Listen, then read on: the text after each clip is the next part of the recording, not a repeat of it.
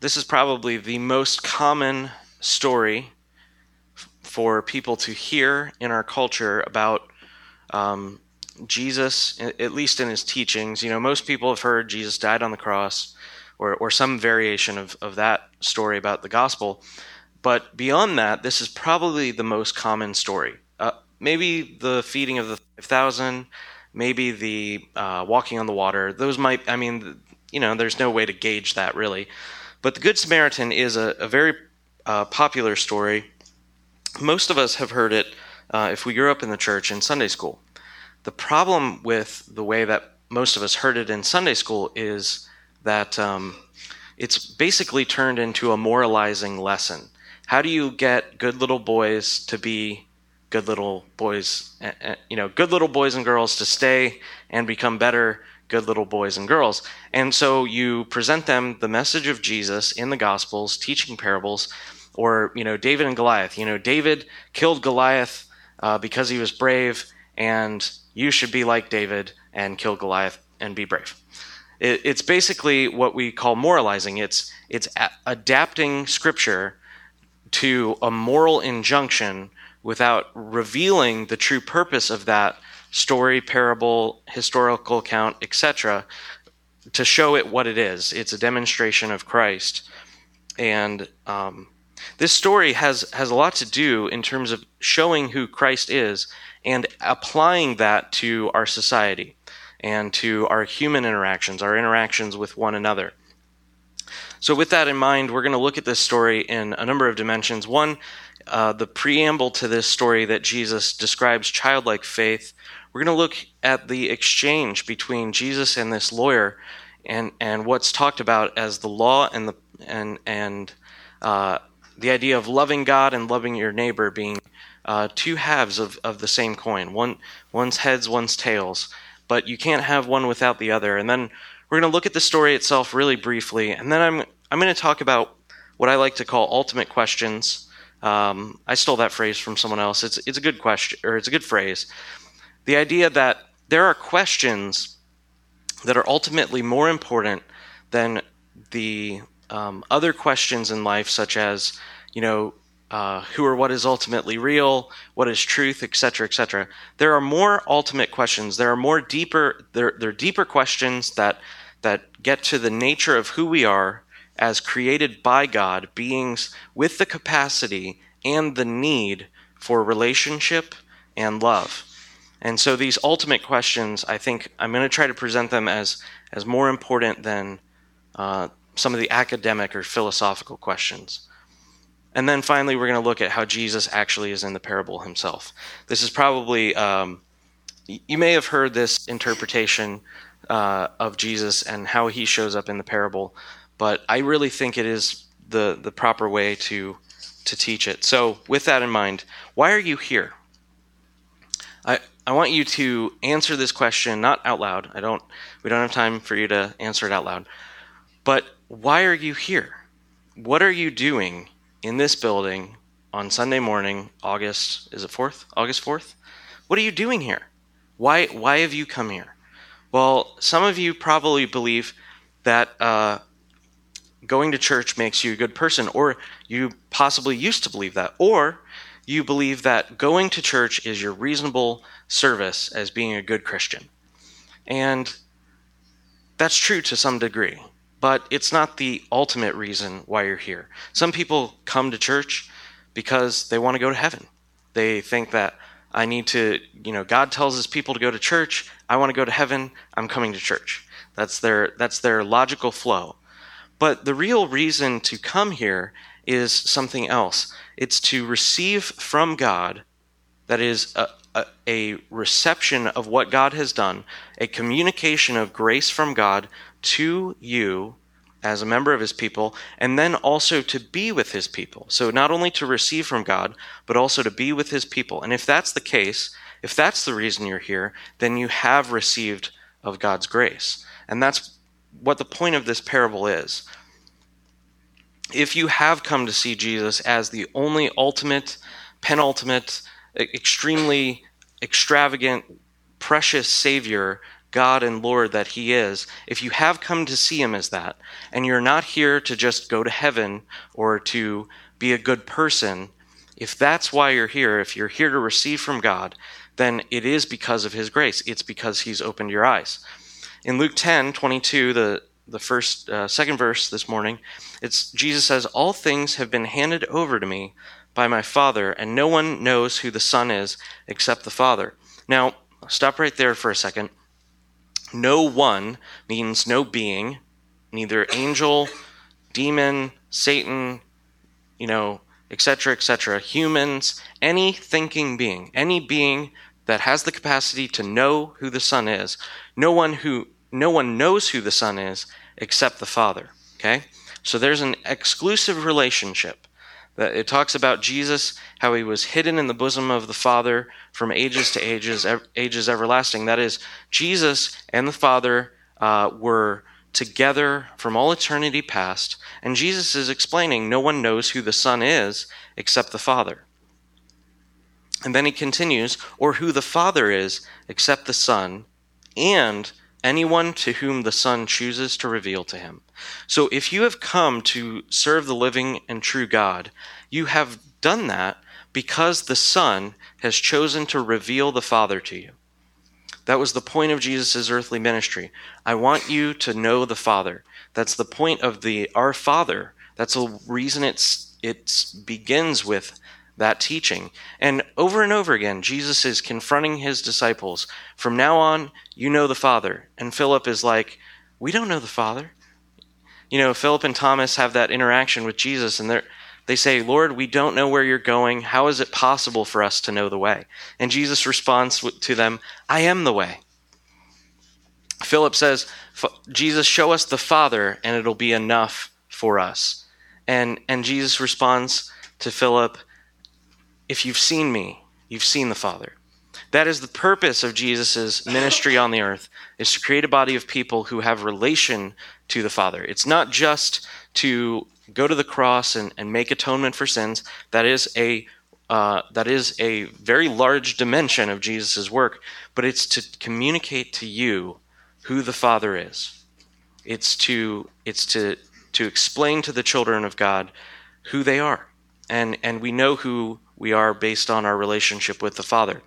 And so if we wish to know God, we must approach Christ, because Christ is the only avenue. It says the Son is the only one who knows the Father, and that the Son is the only one who can reveal the Father. And so if we approach Christ, we need to do it in a particular manner. But the question remains, how should we approach Christ? Stepping back a verse, Luke 10:21, in that same hour, Jesus rejoiced in the Holy Spirit and said, I thank you, Father, Lord of heaven and earth, that you have hidden these things from the wise and understanding and revealed them to little children. Yes, Father, for such was your gracious will. Jesus is speaking to the disciple, or speaking of the disciples when he says little children. The context for this chapter is not that there were some kids around. The disciples had just gone out on a missionary endeavor, and Jesus is now talking with them after they've returned, and they do all these amazing exploits. And what Jesus is praising the Father for, what he's praying, what he's thanking the Father for, he's thanking the Father that he didn't reveal it to those who were wise in their own understanding. That is, the Pharisees, the Sadducees, the religious leaders of the day did not obtain knowledge of the Father on their own accord, but rather the Father hid his plan of grace and grace through faith by the cross of Christ. He hid that plan in such a way that the wise and those who were proud in their own understanding didn't see it, but rather the Father revealed it to the little children. Now, this is a relational aspect. There's the Father, there's the little children, there's also this notion of the Son, and Jesus says that the Father has revealed his will, his plan for what he would do through Christ, to the disciples, the little children. Well, the question is, why does he call them children? I think it's because he's making an allegory to the way that children live. Think about it. When a child is born, when a baby is born, they, first of all, it takes 9 months for them to bake in the oven, so to speak. And then after that time period, That's my relatively low understanding of technical jargon. They're born after a period of 9 months, and then from that time period until when they can walk, talk on their own, and possibly even kill a small animal to eat, it's at least 6 years. Now, what I'm saying by that is that they totally depend on you as their father or mother to provide for them every step of the way. They're completely helpless. They're in what a capacity of total dependency. That is all they can do. They can only receive.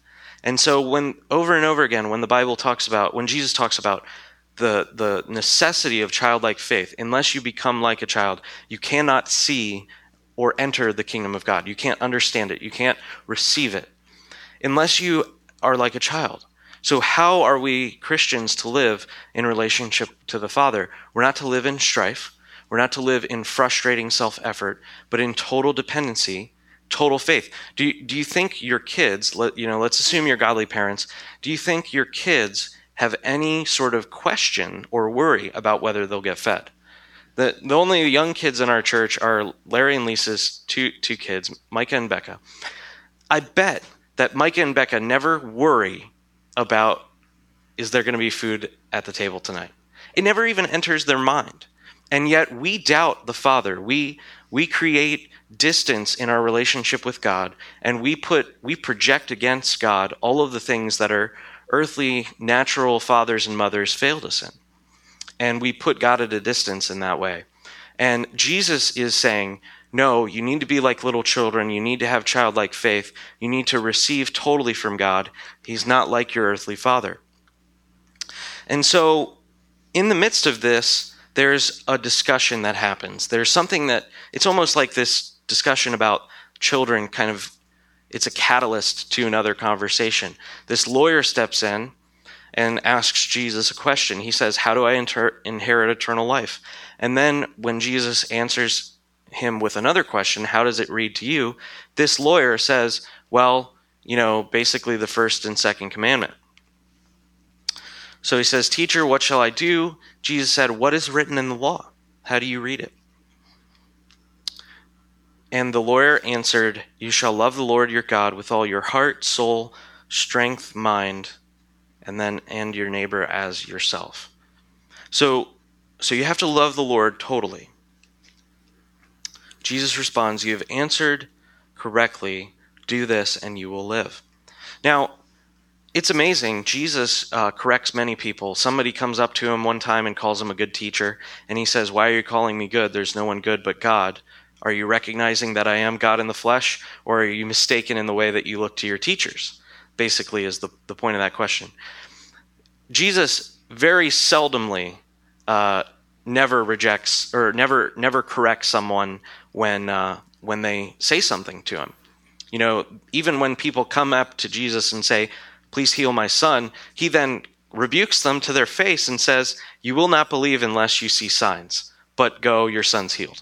I mean, that's intense. You're coming to the Lord and maker of the universe, and you're in a humble posture, but you're still full of unbelief, and he's going to fix your problem and deal with your unbelief too. That's a double whammy. And so Jesus doesn't correct this lawyer's understanding of what the law says. This lawyer had summed up the entire law, all the 10 commandments, all the cultural implications of various phrases throughout all the books of the Pentateuch. He sums it up as, you shall love the Lord your God with all your heart, soul, strength, and mind, and you shall love your neighbor as yourself. He doesn't go into the entire list of commandments, etc. But notice the depth of these commands. You're commanded to love God. You're commanded to love. That's amazing. You can't produce love in your heart for someone,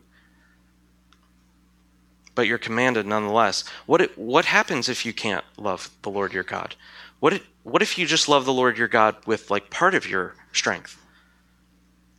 Loving God with all that you have, using your heart, soul, strength, and mind, and use them totally. One of my dad's favorite phrases, the word all means all.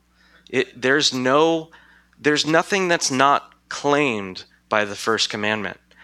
And so if you talk about an economic view of this verse, if I've used up all my heart and all my soul and all my strength and all my mind, if I've used it all up in loving the Lord, what do I have left?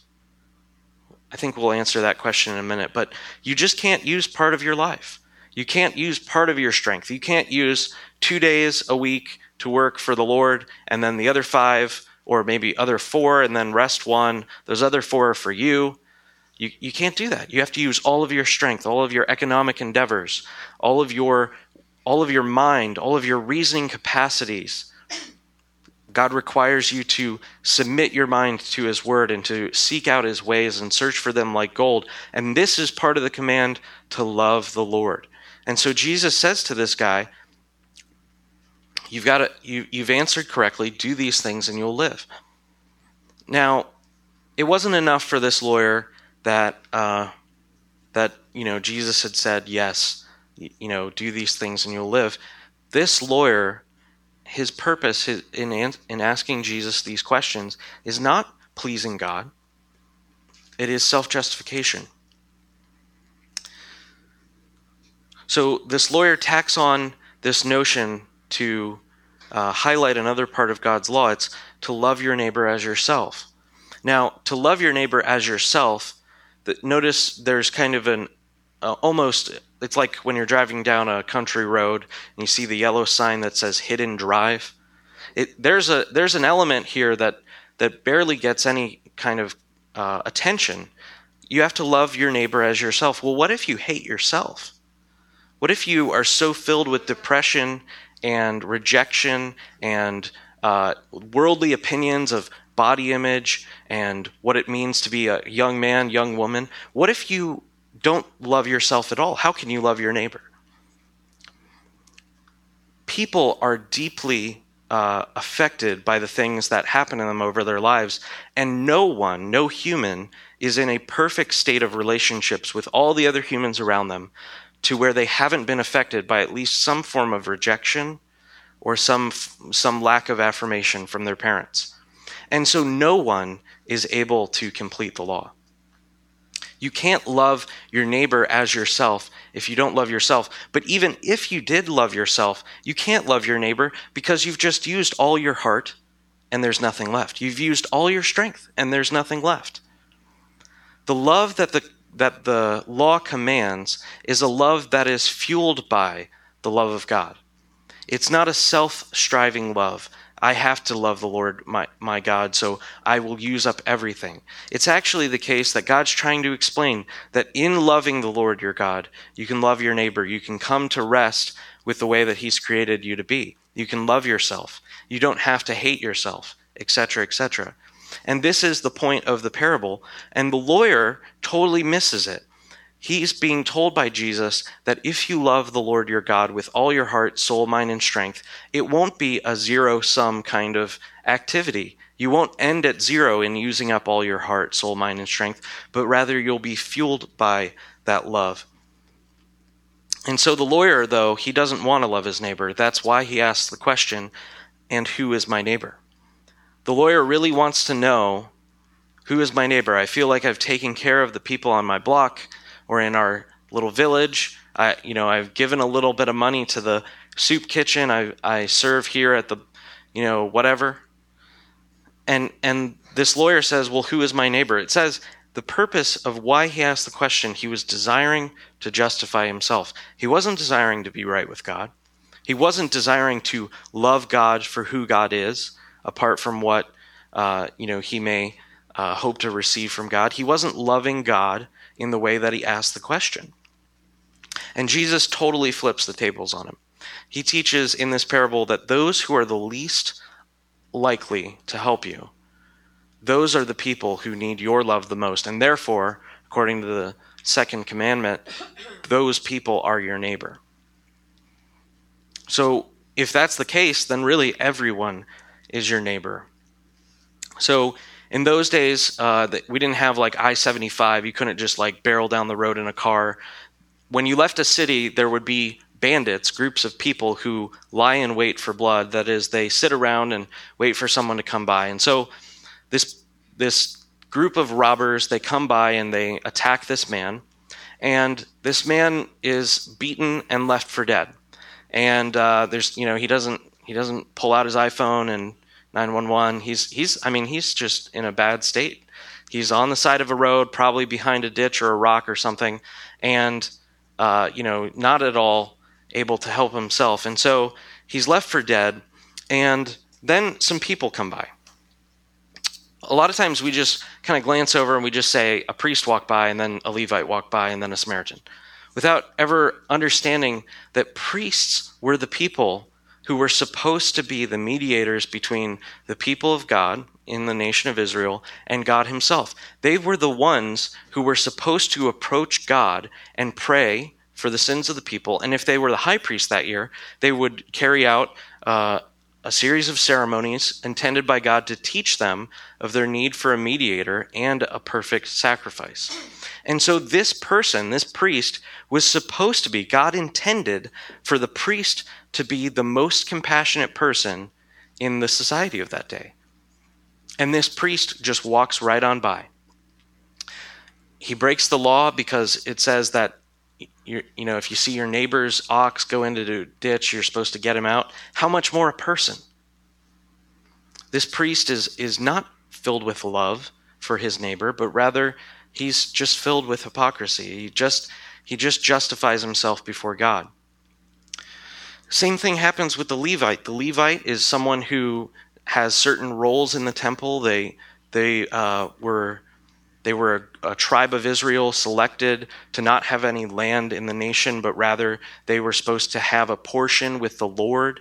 And so Levites grew up around the things of the synagogue, the things of the church in that day. They were the ones who were supposed to be close and near to God. And the one who was closest and nearest to God, the one who grew up in the temple, grew up in synagogue, would go to church every week. This person, too, was extremely far from God. And he didn't show any compassion at all. And so this Samaritan comes by, but the Jews and Samaritans hate each other. Okay? Jesus is talking to a bunch of Pharisees while he's explaining this parable. And his hearers, the ones who are listening to this parable, they're Pharisees. They're religious leaders. And they hate the Samaritans. In fact, at that time, the Jews would often curse the Samaritans, and they would actually yell out, look at that Samaritan dog, God's wrath be against him, kind of things. I mean, they would actually put words down against their fellow human. And so when this Samaritan passes by and he comes and rescues this man, it's even more amazing to Jesus' original audience. They think, no, Samaritans, they're unrighteous, they're full of sin, they don't follow God's word. How can a Samaritan do this? The Samaritan rescues the man. He puts the man on his own animal, which means that he's now traveling on foot, and he places him in an inn. Not only does he place him in the inn, but the text says that the next morning he tells the innkeeper. So this Samaritan not only rescued the man, poured wine and oil into his wounds and bound them up like a master physician, but also he places him on his animal, takes him to an inn, and then spends the night with him. After that, he gives money to the innkeeper and says, take care of this person, here's 2 denarii, which is a lump of cash. Spend anything you have, and when I come back, I'll pay you anything else that you need, or anything else that you spent on this man. And so, this is amazing. This is like you find a drunk in the gutter and you get him out and you take him to rehab and you go through rehab with him, and then you put him in the Hilton, and then you tell the people at the Hilton, I'm coming back from business in a week or 2, take care of this person. And whatever he spends, I'll come by and pay for. This is an intense transaction. This Samaritan is loving his neighbor with pretty much everything that he has. And so why did the Samaritan do this? If you talk about motivations for people, why do they love their neighbor? Why do they not love their neighbor? How do you answer the question? Well, The question is answered by the fact that the Samaritan obviously had loved the Lord. I earlier talked about ultimate questions. In the past, I had mentioned some of these philosophical or academic questions, like we called them first order questions, and they're great. It's a great series of philosophical topics. Who or what is ultimately real? What is truth? Who is God? Who am I in relation to God? What is the universe? Etc., etc. Those are some extremely important questions that man asks. But I want to say that for many people growing up in our culture today, they don't think about those types of questions. They're not asking the questions, who or what is ultimately real. They're asking a different set of questions, which I would like to call ultimate questions. And those kind of ultimate questions need to be answered not just by them, but by you first. You need to answer the ultimate question. And that ultimate question is, do I believe that God cares for me? That is ultimately more important than who or what is ultimately real, or what is the universe, or how large, what is the cosmos, and who am I in relation to everyone around me. The ultimate question that you and I are faced with in our lives is, do I really believe that God loves me? Do I believe that he cares for me? Am I satisfied with God's love for me? Because Adam, in the garden, he wasn't satisfied with what God had given him. And he wasn't satisfied with the place that he had. He didn't want just to be a being. He wanted knowledge and power, and he reached out and took it without God's permission, and he wasn't satisfied. And Jesus, on the other hand, comes as the second Adam, and what does God say over Jesus at his baptism? You are my beloved Son, in whom I am well pleased. On you my favor rests. And, Jesus, as the second Adam, got the answer to this question right. He was satisfied with the Father's love for him. He wasn't like Satan's temptations had offered him. He wasn't looking for worship alone or a quick, easy road without sacrifice. He was satisfied with the love of God. And so, though we may try to ignore or hide from this question, this really is the question beneath all of our searching, all of our asking in life, all of the things that we do to create either a good form or a good public image or something like this. The real true question underneath of that is, I'm a created being. Is God, my creator, concerned with me at all? Am I satisfied by his love? Do I know that God loves me? And I believe that you can't begin to answer the other ultimate questions unless you have come to a conclusive answer for the question yourself.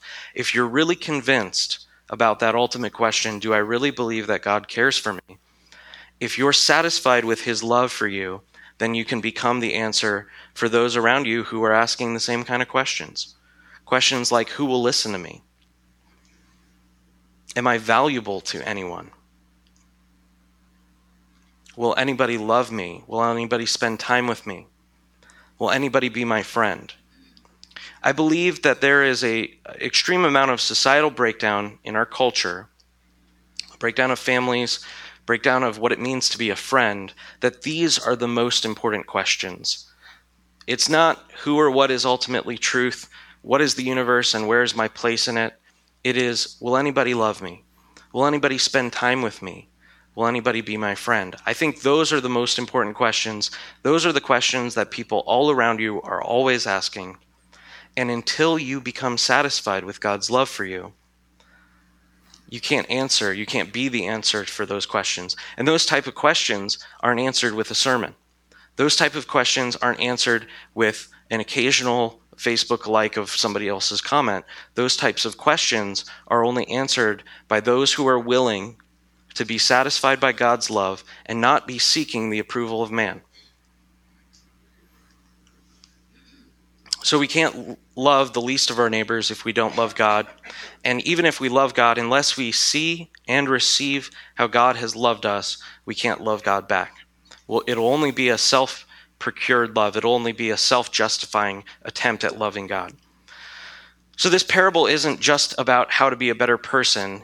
it tells us what Christ has done for us. And this is the reason why Jesus tells the story. It's not just be a better person, love your neighbor, see everyone as your neighbor, be satisfied with God's love for you. Jesus is also in a veiled way saying what he's about to do for us as all of mankind.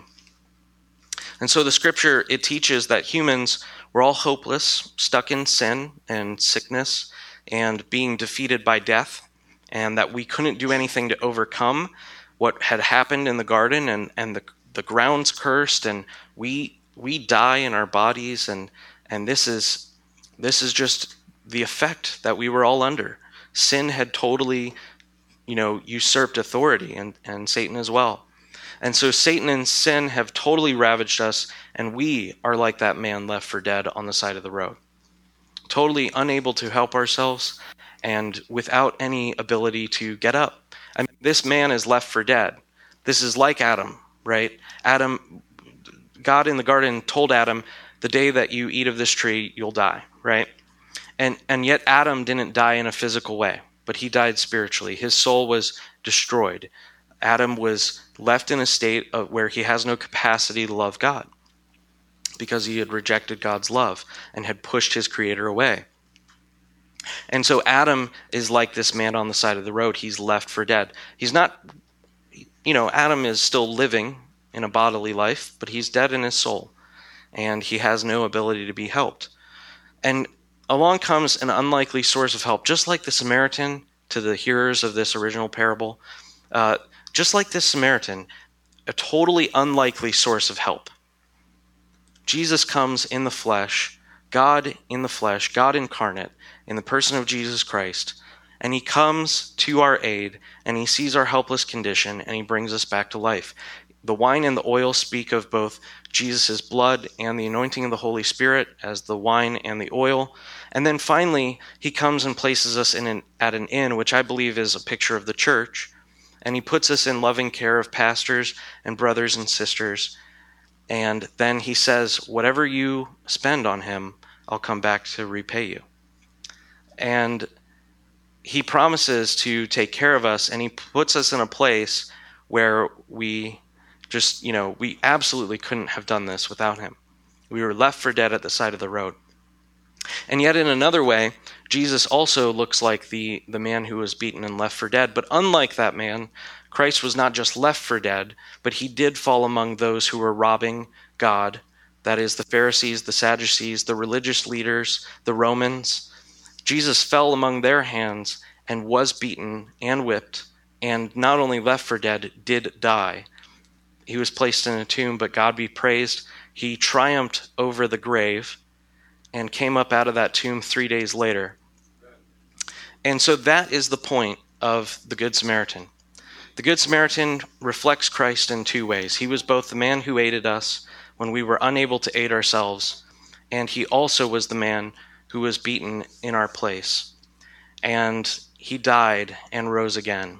And so when we talk about missional activity, evangelistic endeavor, over the next few weeks, months, etc., with RCF and WizKids and every other acronym you want to throw at it, you cannot answer the ultimate questions that are being asked all around you unless you come to see and receive what Christ has done for you in answering that ultimate question. Does God care for me? Yes, explicitly, magnificently. He cared for me on the cross of Calvary, and not only there, but also went down and triumphed death for me, where I could not obtain victory over it, and has risen to new life and filled me with his Spirit and placed me in his church. And one day we'll come back and repay all of everything that we spend in taking care of our brothers and sisters. And so I think that is the message of the Good Samaritan.